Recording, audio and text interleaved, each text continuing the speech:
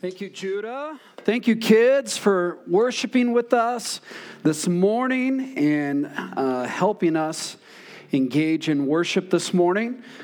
We are continuing our journey through John and seeking to get a clear picture of Jesus. I hope that's happening as we walk through and we kind of turn the diamond of who Jesus is and we begin to look at all the different facets of who Jesus is. And this morning, we are going to continue that. I hope you were encouraged last week to hear from my good friend, Britton Lewis, as he walked us through John chapter 15. I'm thankful for Britton really pushing us into Jesus and helping us abide in Jesus. As you know, if you've been here this year, our focus is really on abiding in Jesus this year. And we kind of taken Psalm 27:4 as our theme verse.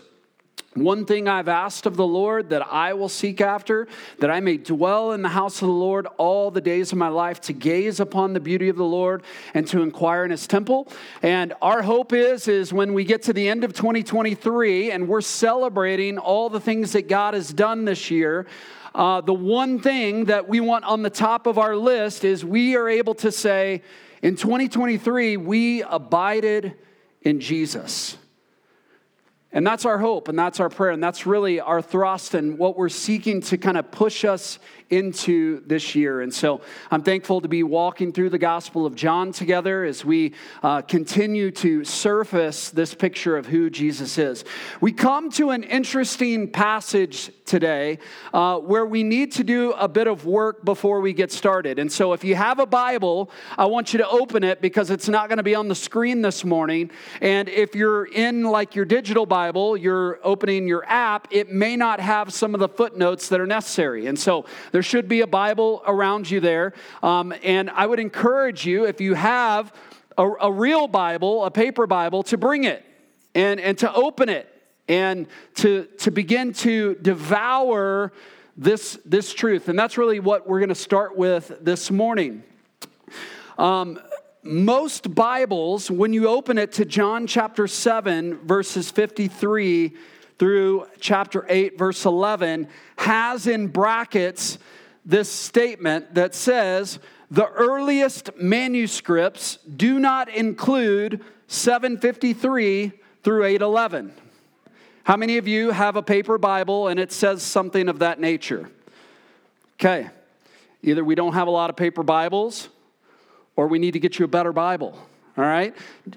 It says in John 7, verse 53 through 811, the earliest manuscripts do not include. And then if you look down in the footnotes, and if you're have like me, PTSD from having to format papers in high school and college, and it's like, I need you to use the Chicago Manual of Style, or whatever. I'm like, that's an automatic deduction. I know I'm going to be starting with a 90 because I'm not formatting this thing, right?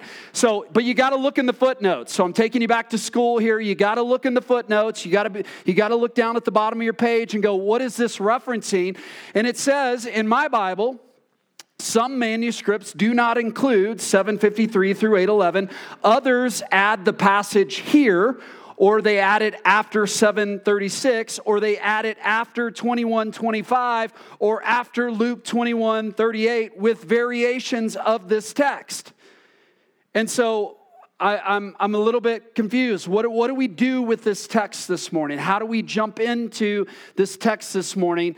And, I was out on vacation last week, and here I am, and I got 2 sermons for you this morning. That's what happens when I take a Sunday off. I give you 2 sermons the next Sunday.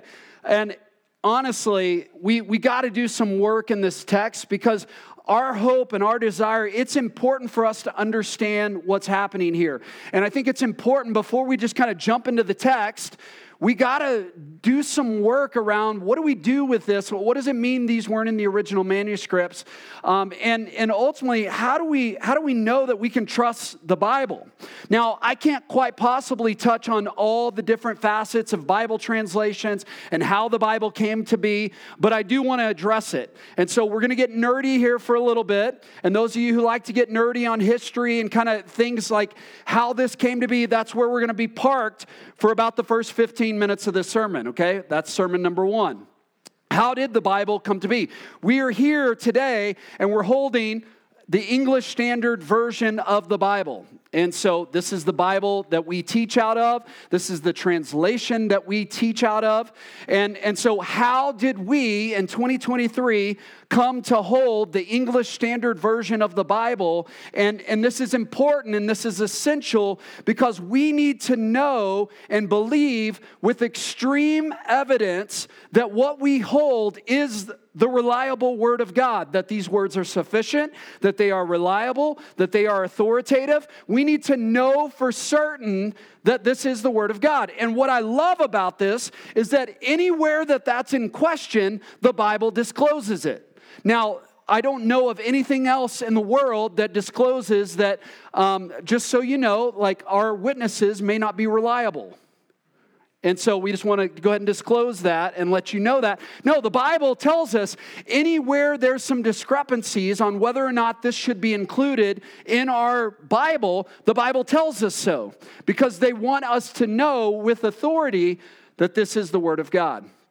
And here's the hope and desire this morning, that if this is the Word of God, that you would submit your lives to it, that you would be changed by it, that you would look at this and go, this has authority over me. I must do and abide by what it says. And so if it's true, if this book is reliable, then how should it shape our lives? And so how do we get here? Can we trust and hold that these are the very words of God? And that's what we're going to do. So there's two passages of Scripture that I'm going to start with this morning.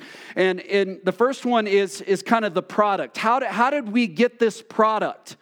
And it says in 2 Timothy chapter 3, verse 16 through 17, that all Scripture is breathed out by God. So this is our Scripture. This has been breathed out by God. Okay, it's been breathed out by God and it's profitable for teaching, for reproof, for correction, for training in righteousness, that the man of God may be complete and equipped for every good work. And so that's how we originally received the Word of God. The Word of God was breathed out by God. But how did that process take place? We have the product, the Word of God, but what was the process? Well, 2 Peter chapter 1, verse 21 tells us how that process came to be. For no prophecy was ever produced by the will of man, but men spoke from God as they were carried along by the Holy Spirit. In other words, the Holy Spirit was the divine agent who carried or led or conducted the authors of Scripture so that what they were actually writing was God-breathed Scripture. In John MacArthur's book, Strange Fire, he says this: in that process, the Spirit of God filled their minds, souls, and hearts with divine truth, mingling it sovereignly and supernaturally with their unique styles, vocabularies, experiences, and guiding them to produce a perfect, inerrant result. And so, this is what occurred. God spoke supernaturally through the power of the Holy Spirit, and man recorded. Now, when man recorded these were done by hand.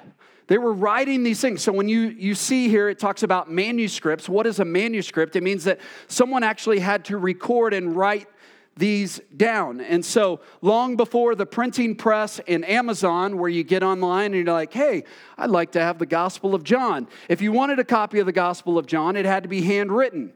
And so these were the manuscripts. These were meant to be, they had to be written word for word for word. And these were the jobs of scribes. Okay?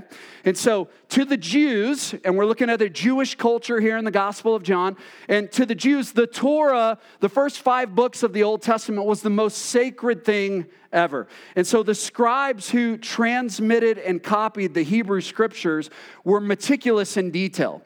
The word scribe literally means to count. And the reason why is because they would literally count word for word for word to make sure that there was not a detail missed. They counted each and every letter of their copies to make sure that the precise text was passed on. Okay, and so in the book, A General Introduction to the Bible, it says, although they were meticulous, they were nevertheless still human, and humans are prone to make mistakes. Regardless of the care they take or the strictness of rules under which they operate, the copyist's task was made all the more difficult by sheer complexity of the Hebrew language and by the various ways in which potential errors could be introduced, even inadvertently, into the copying process. There are at least 7 important ways in which a copyist might change the text accidentally. Okay, so you can imagine as they're copying the text, if you can imagine you're sitting there, you have the Gospel of John in front of you, and you're writing the Gospel of John word for word for word. And what are you doing? You're looking at the original manuscript, and you're writing down a copy, and you misspell something. Or sometimes the word of God was spoken and they would write it down. And so when it was copied, someone would speak it and maybe they would hear a word differently. Has anything ever been mispronounced that we may kind of come up with a different understanding of that word? And so they said that there was omission of letters or words. There was unwarranted repetitions, that they would repeat words. There was the reversal of 2 letters or words. There was errors of memory, that they don't remember exactly what was said. There was errors of the ear, they didn't hear. There was errors of the eye, they're looking over, or errors of judgment as they began to write this down. Now, this should maybe give rise to concern for some of you. You're like, well, I don't know. That sounds like we can't trust. The Bible's not reliable then, right?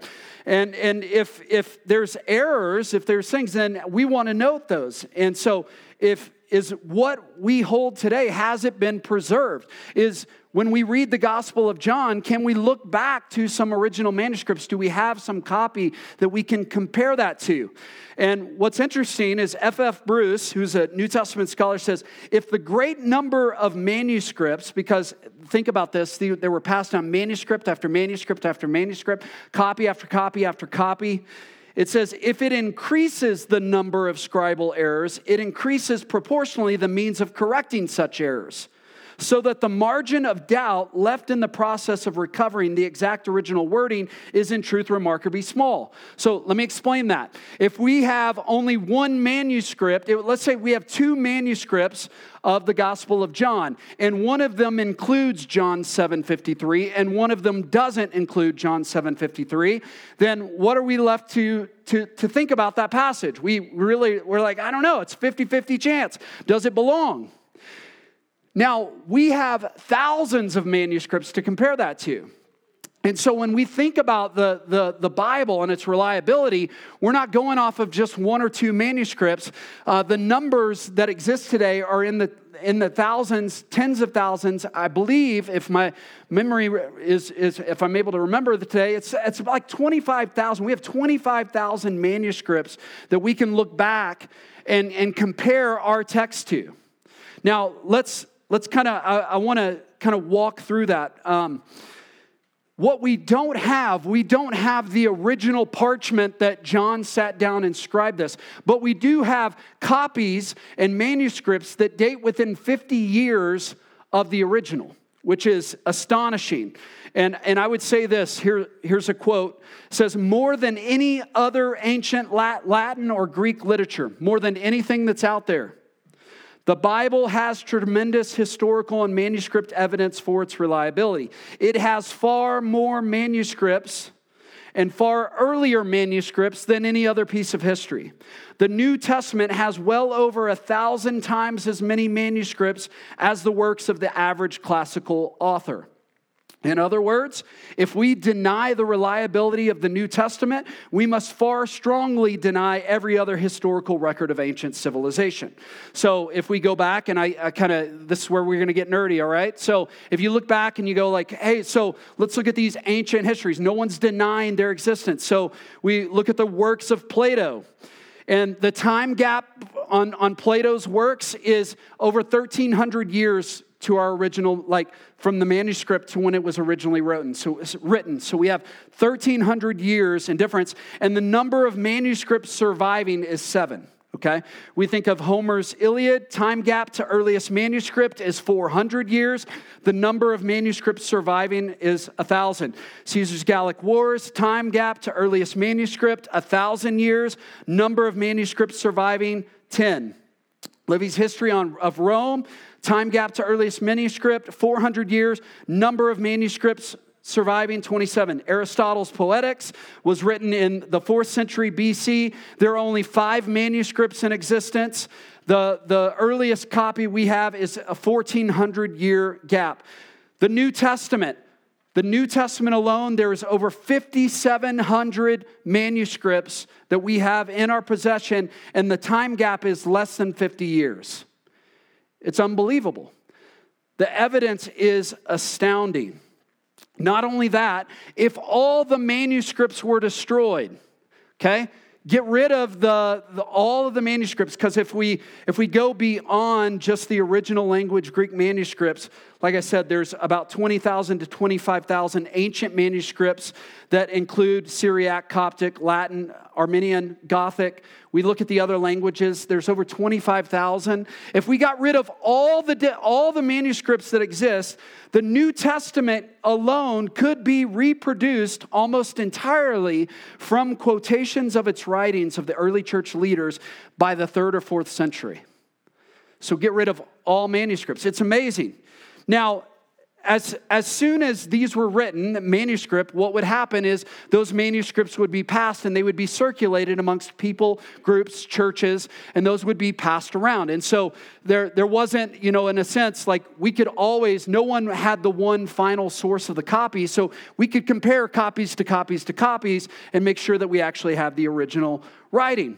And so we think, like, as we saw that move forward, were there errors? Absolutely. As we talked about, there were small errors. None of these were doctrinal in nature. It may have been an inclusion of an extra word, a misspelling of a word, like I said. 99% of the time, these were 100% in comparison to one another. You would find what we don't have is major discrepancies. And when we do have discrepancies, the Bible notes it as we mentioned. So, simply put, there have been millions of man-hours spent cross-checking manuscripts, and there remains only 1% of the New Testament words about which questions still exist. Today is one of them, which is why I was like, we're not going to surface this topic on many other days. And so today seems like a very important day to kind of understand if this text was not included in our original manuscripts, why should we teach it? And I'll get to that here in just a second. And so, as we continue on this journey of kind of like, I don't believe any of us in the room are Hebrew or Greek scholars. I think it's important to go, well, how did that continue and how do we end up with the English translation today? And so, for sake of time, I can't spend a whole lot of time talking about the canon of Scripture, which basically means how did we come up with the 66 books of our Old and New Testament. But I will say this. The Jews accepted the Old Testament books that we have today as the Word of God centuries before Jesus' birth. Jesus affirmed the divine origin of these same books, even quoting from many of them in most of his teachings. And so we have confirmation of the Old Testament. What ended up happening is as false teachers began to rise up, the early church decided we need to come together and recognize what it is that actually is the Word of God. That what is it that truly fits within our canon of Scripture? Canon literally means a measuring rod. What is the measuring in which we are going to measure? What consists of the Word of God? And there was debate about that, but they basically had two basic tests for inclusion in the Bible. One, the test was it an apostle? Was it written by an apostle or one closely associated with an apostle? And the second was the test of antiquity. Was it universally recognized by the church? And so no one just got to call a book and be like, hey, this is the Word of God. We have different faiths and religions that say that. Like, hey, this is the Word of God. It needs to be universally accepted by a group of people in antiquity and used throughout church history. And so by AD 367, we have our first list of New Testament books in their correct order. And then we saw 3 other councils endorse that list as well. And so what I'm going to do is I'm going to make some big jumps in history, okay? So we're going from AD 367, where we have the compiled list of New Testament books, to 1330. All right? Wow, what a jump. A lot happened in that time frame. I don't have the opportunity to teach us on all the history of that time frame. But in 1330, when the Bible was originally written in Hebrew and Greek, there was not chapter divisions and verse like numbers saying like, hey, this is chapter 7, verse 53. So those were added later. In 1330, we have the first chapter divisions, all right? In 1381, we hear of a man by the name of John Wycliffe, and in defiance of the organized church, okay? There were a lot of people that believed they didn't want this book to get into the hands of people. Why? Because if people aren't able to read this book, then we can control them. And so the church was a little bit corrupt, right?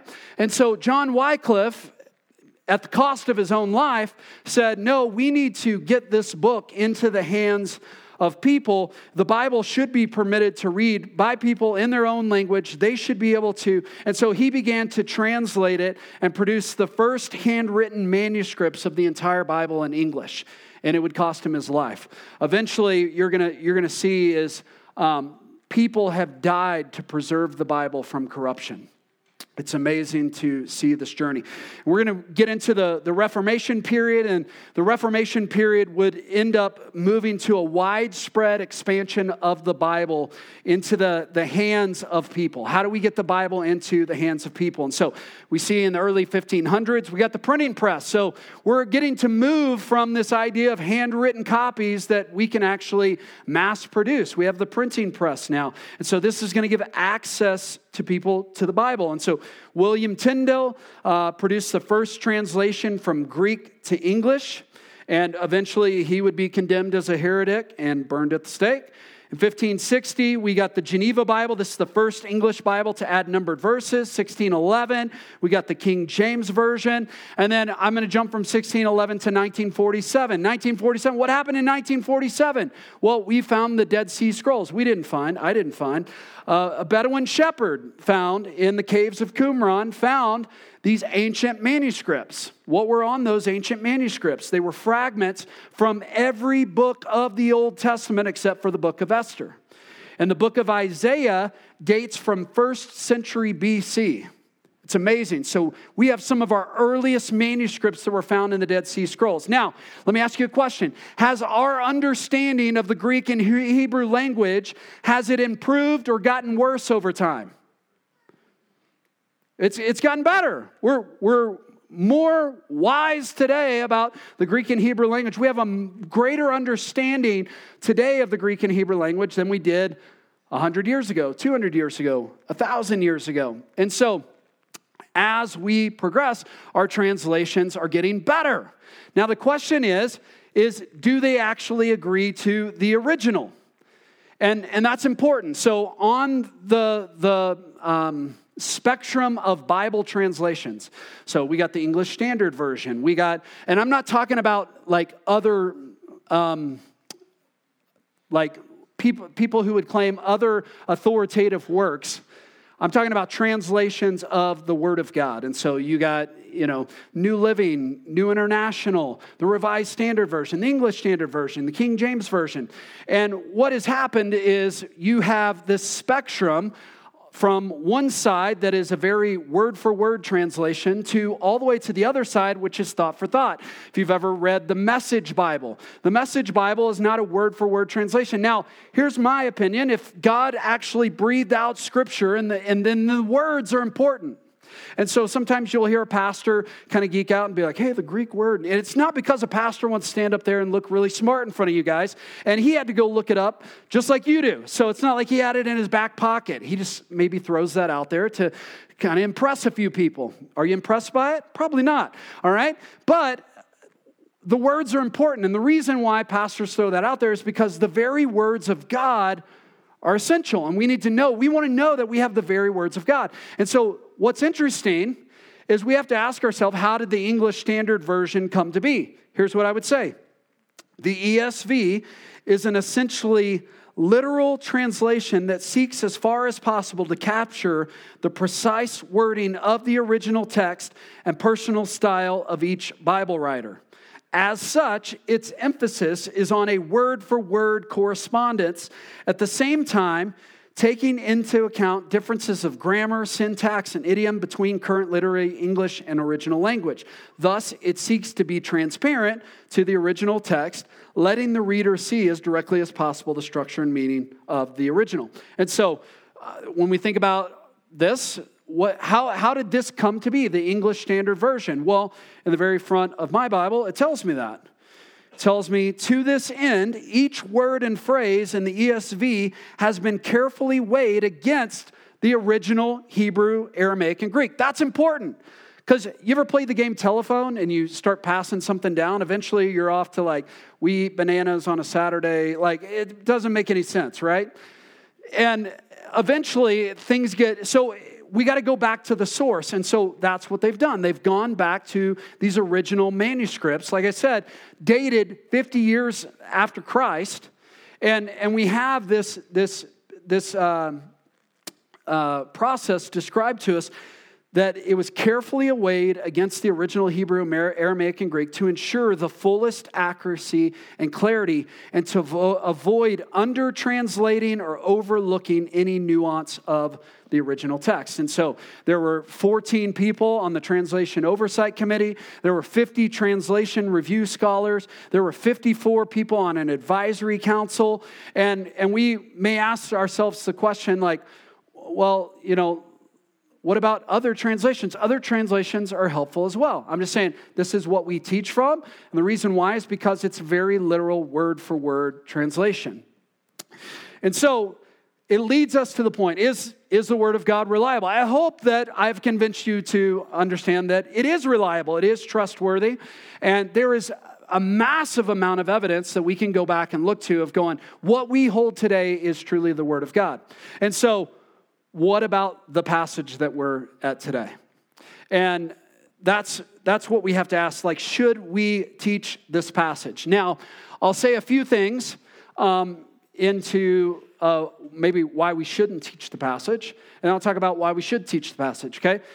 John Piper gave a list of 6 things of why this passage is in question. First one is this: this story is missing from all Greek manuscripts of John before the 5th century, okay? That's good to know. 2, all the earliest church fathers omit this passage in commenting on John and pass directly from 752 to 812. The third thing is, if you read from 752 to 812, it actually flows quite nicely. So it seems like the storyline continues. This seems like an abrupt change, so it doesn't seem like it's in the right place. Number 4, no Eastern Church father cites the passage before the 10th century when dealing with this gospel. 5, when the story starts to appear in manuscript copies of the Gospel of John, it shows up in 3 different places, so we don't even know where the right place for it to be. And its style and vocabulary is more unlike the rest of John's gospel than any other paragraph in the gospel. And so it doesn't seem fitting with John. Now, most New Testament scholars do believe that this is a true historical story. Many believe that this story happened. Now, just because you have a good story doesn't mean that we should teach on that good story, right? Just because a story is true doesn't necessarily mean it doesn't maybe carry the weight of authoritative as the Word of God. Now, here's what I would say. No major doctrines are in question. Everything that is true about the nature and character of Jesus as described in 753 through 811 is true about the nature and character of Jesus in all the rest of the Bible. There's not a characteristic of Jesus that surfaces in this passage that we have not already seen or experienced or taught on. There's no aspect of the story here that would cause us to come to some other conclusion about the nature of God, the nature of sin, the nature of righteousness, the nature of the characteristic of the Pharisees and scribes described here. The Bible already fills that out. And so as John Piper said when he taught this passage, he basically goes, I'm going to use the rest of Scripture as authoritative to show you how this very story could be true as well. And so we should have some questions about this text. There was our 15-minute first sermon, all right? Second sermon. We should have some questions about this text. Number 1, why did it surface? And if it did surface, why did it go away? Why do we have some questions? What is Jesus trying to teach through it? Is it true? If it's true, how should it change how we live? How does it change how we might experience grace? How does it affect how we pursue righteousness? And what I want you to see is there's 3 different groups of people in the story.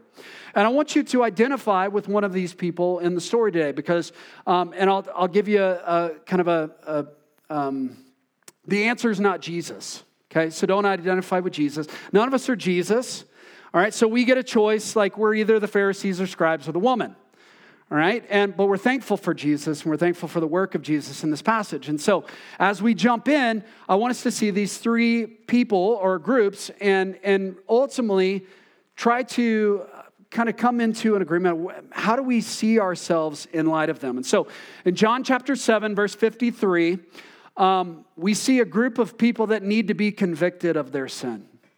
This is the scribes and Pharisees. And maybe that's some of us in the room today. We come, we walk in, and there's a sense, maybe we wouldn't call it self-righteousness or pridefulness, but we believe we're in the right. We believe that we're good. We believe that, when it comes to keeping the law, when it comes to religious performance, when it comes to activity, like we're top notch. Everything's looking sharp. We're good. And Jesus is going to move into a posture of helping them see their sin. They were blinded to their sin.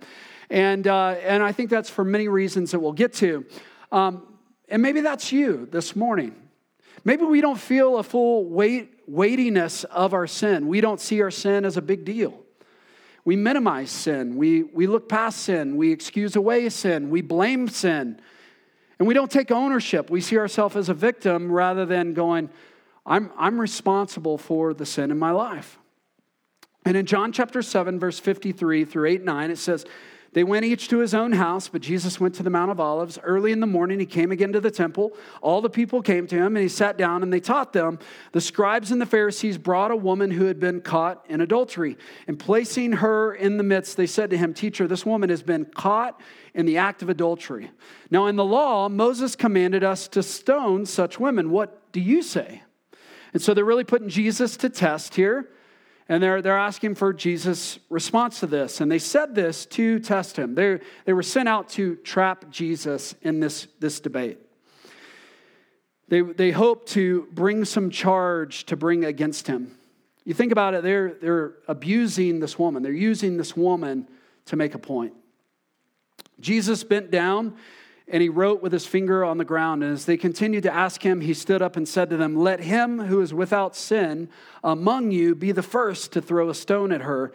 And once more he bent down and wrote on the ground. But when they heard it, they went away one by one, beginning with the older ones. And Jesus was left alone with the woman standing before them. Now, the question is, we got to ask ourselves, is this truly in the law of Moses? The fact that a person should be stoned for committing adultery. And yeah, we read in Deuteronomy chapter 22, verse 22, says, If a man is found lying with the wife of another man, both of them shall die. The man who lay with the woman and the woman, so you shall purge the evil from Israel. Leviticus chapter 20, verse 10.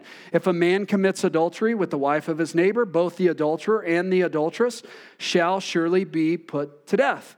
Now, their intention, so it is in the law. We see that. And Jesus doesn't dismiss what they're bringing. Jesus is super wise, so he knows how to engage in this conversation. But they're ultimately attempting to trap Jesus. Their goal is not to uphold the law. If their reasoning was, and how do we know that? Well, if they were to truly uphold the law, we have to ask the question, where's the man? Right? Like adultery consists of 2 people. And so where's the man in this situation? It says the woman was caught in adultery. The woman is brought before and brought in this very public environment and is being used to serve the purposes of the scribes and Pharisees. And ultimately what Jesus begins to lead them through is ultimately helping them recognize and acknowledge their own sinfulness. And he does it by asking really pointed, specific, wise questions. Jesus is so wise.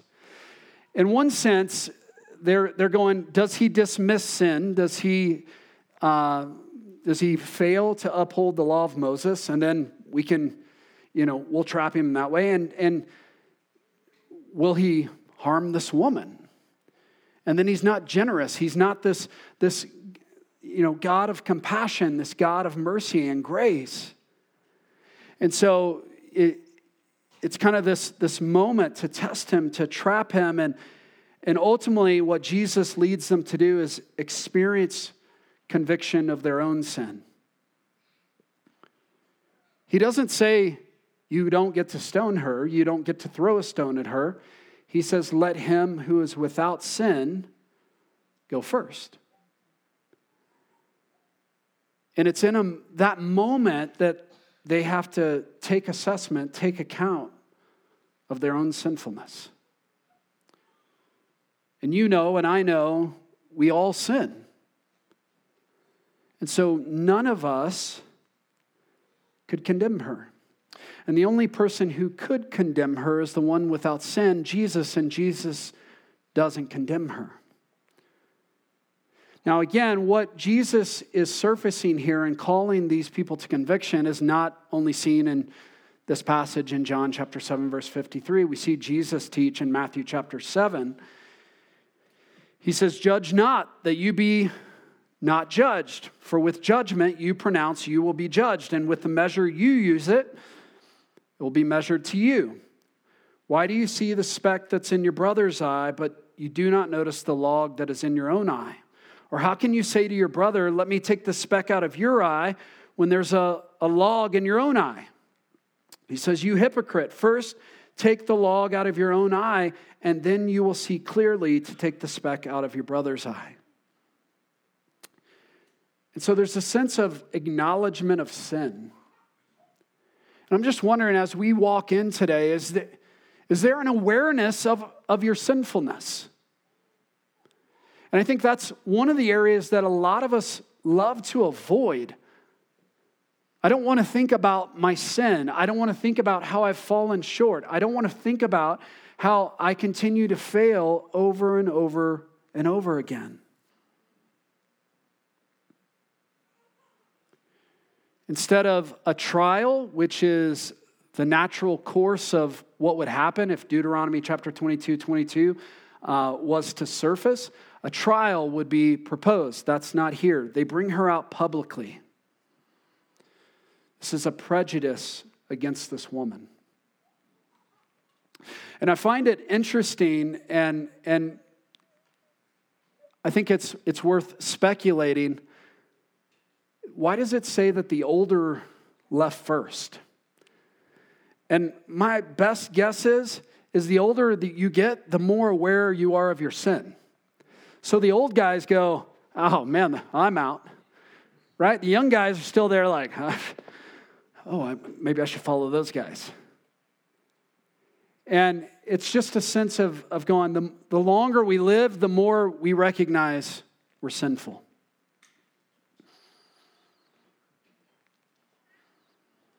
My question is, what do you do with your sin?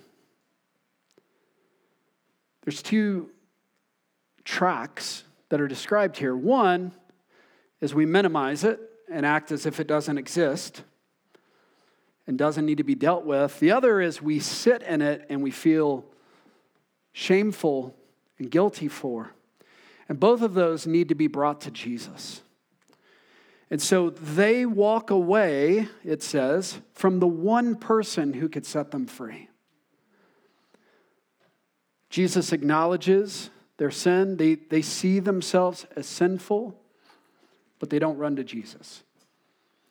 And I think my warning to us today is we can be blind to our sin. And when we're blind to our sin, we don't run to Jesus. We walk away from Jesus. When we're blind to our sin, when we're not convicted of our sin, we tend to lack grace. We tend to abuse people. We tend to hurt others, use others, and abuse others. That's what they did with this woman. They brought her in, they marched her in a very humiliating scene to use her, to abuse her. When we're blind to our sin, we lack grace. And so he says, let he who is without sin. And I just wonder, could we just take assessment of our own life this morning? In areas where we've fallen short. And may it push us to Jesus, who can set us free. Another person we may identify with in this story is the woman. We read in John 8, 9 through 11. But when they heard about it, they went away one by one, beginning with the older ones, and Jesus was left alone with the woman standing before him. Jesus stood up and said to her, "Woman, where are they? Has no one condemned you?" She said, "No one, Lord." And Jesus said, "Neither do I condemn you. Go, and from now on, sin no more." My question is when your sin is exposed and brought to the light, where do we go? Where do we run? I think for many of us, when sin's exposed and things are brought to the light, we're often tempted to run and hide in shame. But how do we see Jesus in this passage? Jesus invites us to stay. He doesn't abandon us. He doesn't condemn us. Instead of condemnation, he gives grace. And the more sinful you know yourself to be, the more your understanding and your awareness of how deep you truly need Jesus is. And so awareness of sin pushes us towards Jesus. And so we see this woman, we see some who need to be convicted of sin, who need to be aware of sin. We see this woman, she's fully aware of her sin. She needs to be set free from sin. And some can identify with her. We think about in her sinfulness, Jesus calls it sin. He identifies it as sin. But in our sinfulness, we can often hide. When deep down in reality, we want to be set free. So where do you go? In shame, we can cover it, we can hide from it, or Jesus can free us from it.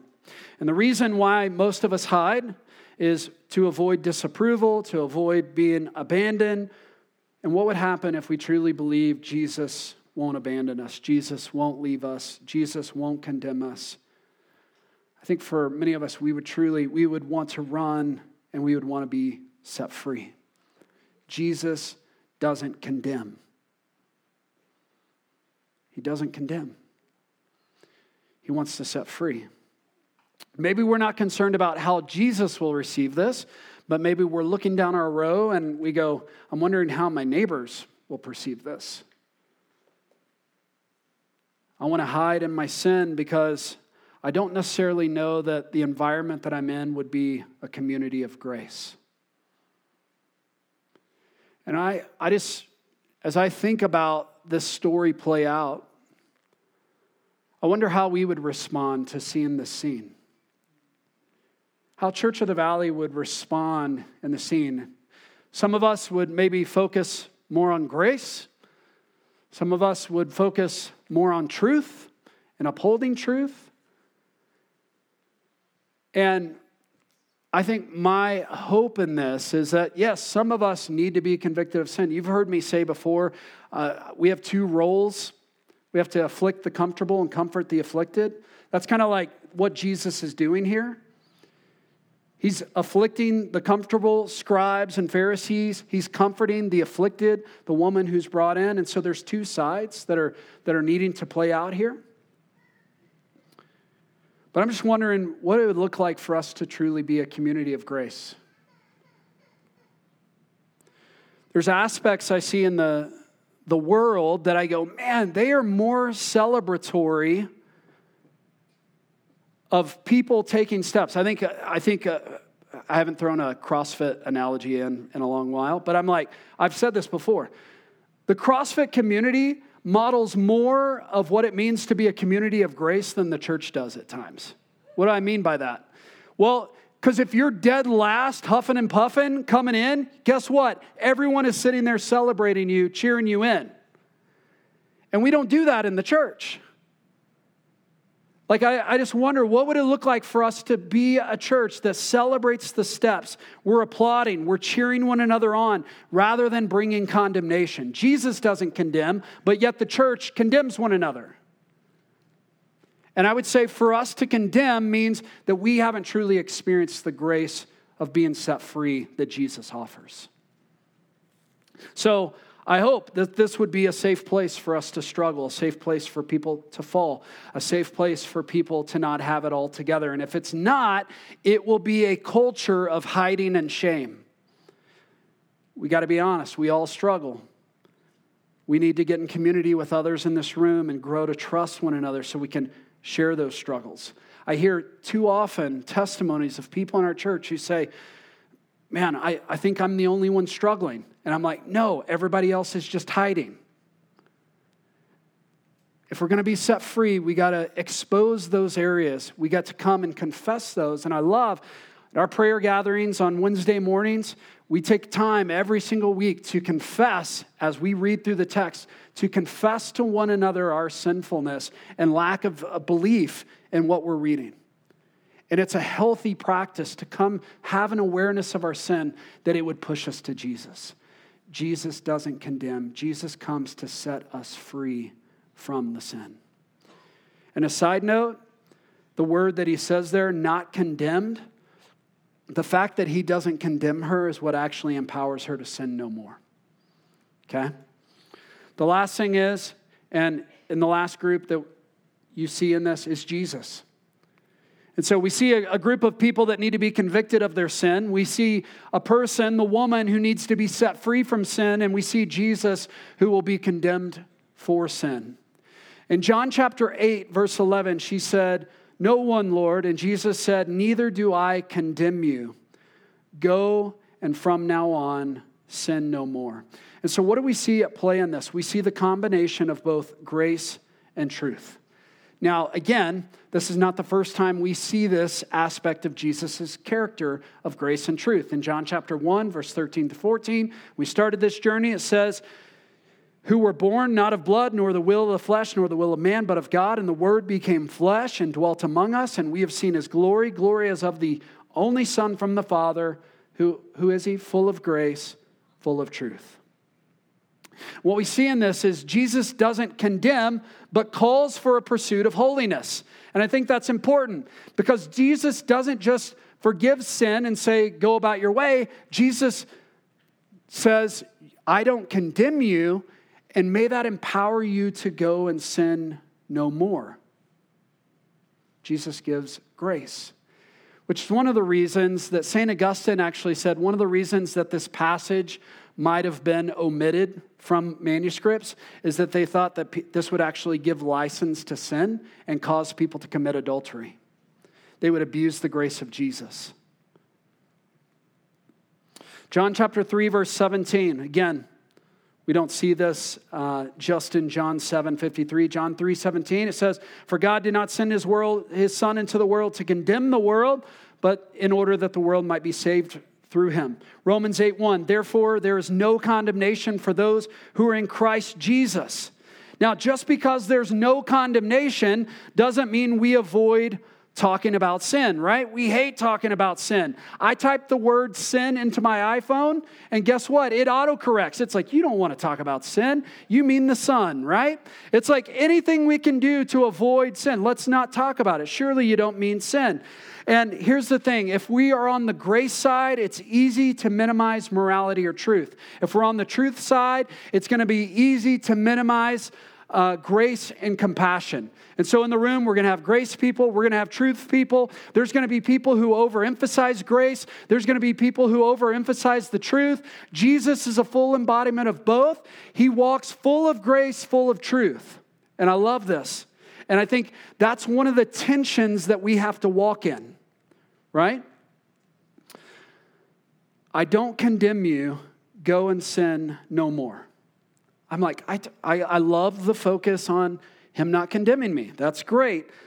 The go and sin no more part, that seems kind of challenging, right? Kevin DeYoung says this, "Because God's new world is free from every stain or hint of sin, It's hard to imagine how we could enjoy heaven without holiness. As J.C. Ryle reminds us, heaven is a holy place. The Lord of heaven is a holy God. The angels are holy creatures. The inhabitants are holy saints. Holiness is written on everything in heaven, and nothing unholy can enter into this heaven. And so we think about, why does Jesus save us? Why was Jesus willing to be condemned for our sin? Well, he loves us, John 3:16, for God so loved the world that he gave his only son, that whoever believes in him shall not perish. Absolutely. He saved us for his glory, Ephesians 1:6. It says, to the praise of his glorious grace. Absolutely.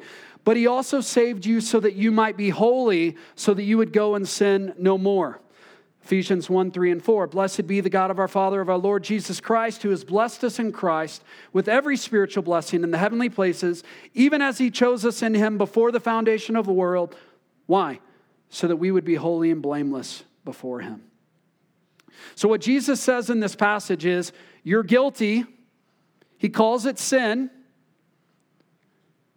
but I don't condemn you. You're a sinner. I don't condemn you.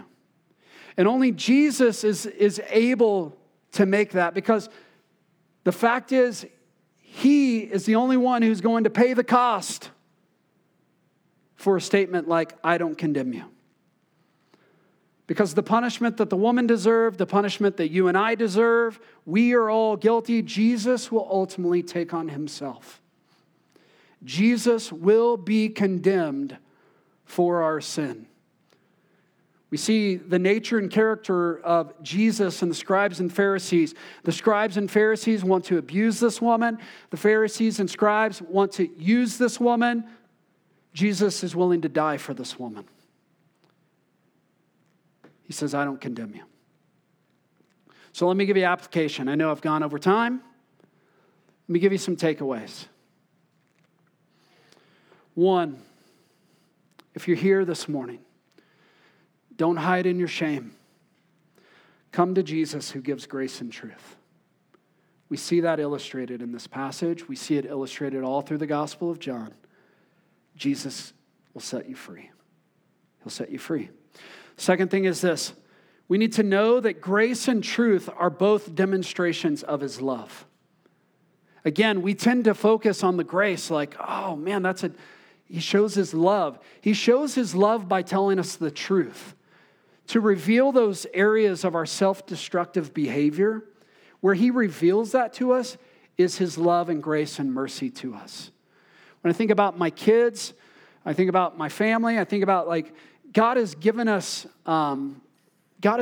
rules in life to lead to our flourishment and to actually have life. And so we have to ultimately go, we got God's way, we got the world's way, we got my way. What do I do? And do we see God's way, his truth, as a way of him loving us? I think there's been a lot of people who have talked about parenting and talk about the idea of rules and relationship. We think about this of grace and truth. And there's an idea of going when we think about, you give rules, you got rules without relationship, and it equals rebellion. We know families have grown up and it's just all rules and there's no relationship. There's no love experienced in this family. And I'm just going to rebel against those rules. Well, the other side is where there is relationship and no rules, no truth, no guidance, it ends up, you look back and you're You're resentful. You resent that, man, why wasn't I instructed? If you knew the way to live, if you knew the pathway, why wouldn't you teach that? Jesus has given us both. Jesus gives grace and mercy and gives us the truth by which to live, to be set free. It's good news. Grace propels you to live into a new way of life. So when we think of going and sinning no more, we're I'm going to do this. I'm going to knock this out by my own strength. And the idea is you need to look at how the flow of this passage, it's being set free from condemnation that then empowers her to go and sin no longer. I like the way John Piper said, he says, don't commit adultery anymore. Not mainly because you fear stoning, but because you've met God and you've been rescued by his grace and saved by his grace. See, the gospel changes us, and we never move beyond grace. We need to focus on the grace and the good news of the gospel, that you're not condemned, that you can come to Jesus, that he won't abandon you, that he won't leave you, and that actually empowers you to live into a new way of life. Lastly, I would say, those who have experienced grace, extend grace. We live in a critical culture. You don't have to look very far to find critics these days, right? May our church be a community of grace that celebrates the steps that people are making, that celebrates where people are growing, that celebrates how people are stepping in and living into this new way of life. Will we fall? Yeah, absolutely. Do we need people to correct us? Absolutely. But as people who have experienced the grace, set down your stones, quit throwing them at people, and love one another. Walk in a culture of grace because you've experienced grace. All right? Let's pray together. What a journey. I told you would get 2 sermons today, right? Don't let me take off another Sunday. Father, thanks for your word. Thank you that it has been preserved. Thank you for, just the many men and women who have sacrificed their lives to preserve the good news of your word. Lord, thank you that there are people who are so passionate about the word of God being preserved that they would sacrifice everything. Lord, I pray that your word would shape us and change us as a community, that we would truly believe it's reliable, trustworthy, that it has authority, that we would live our life in light of it. Lord, thank you for this passage that we see illustrated all throughout the Gospel of John. And whether or not it's meant to be something that we focus on and we see, Lord, that you want all of us to have an awareness of our sin. You want all of us to understand so that we would run to you. And so I pray this morning that whether we need to be convicted of our sin, maybe we're fully aware of our sin this morning and we just want to be set free from it.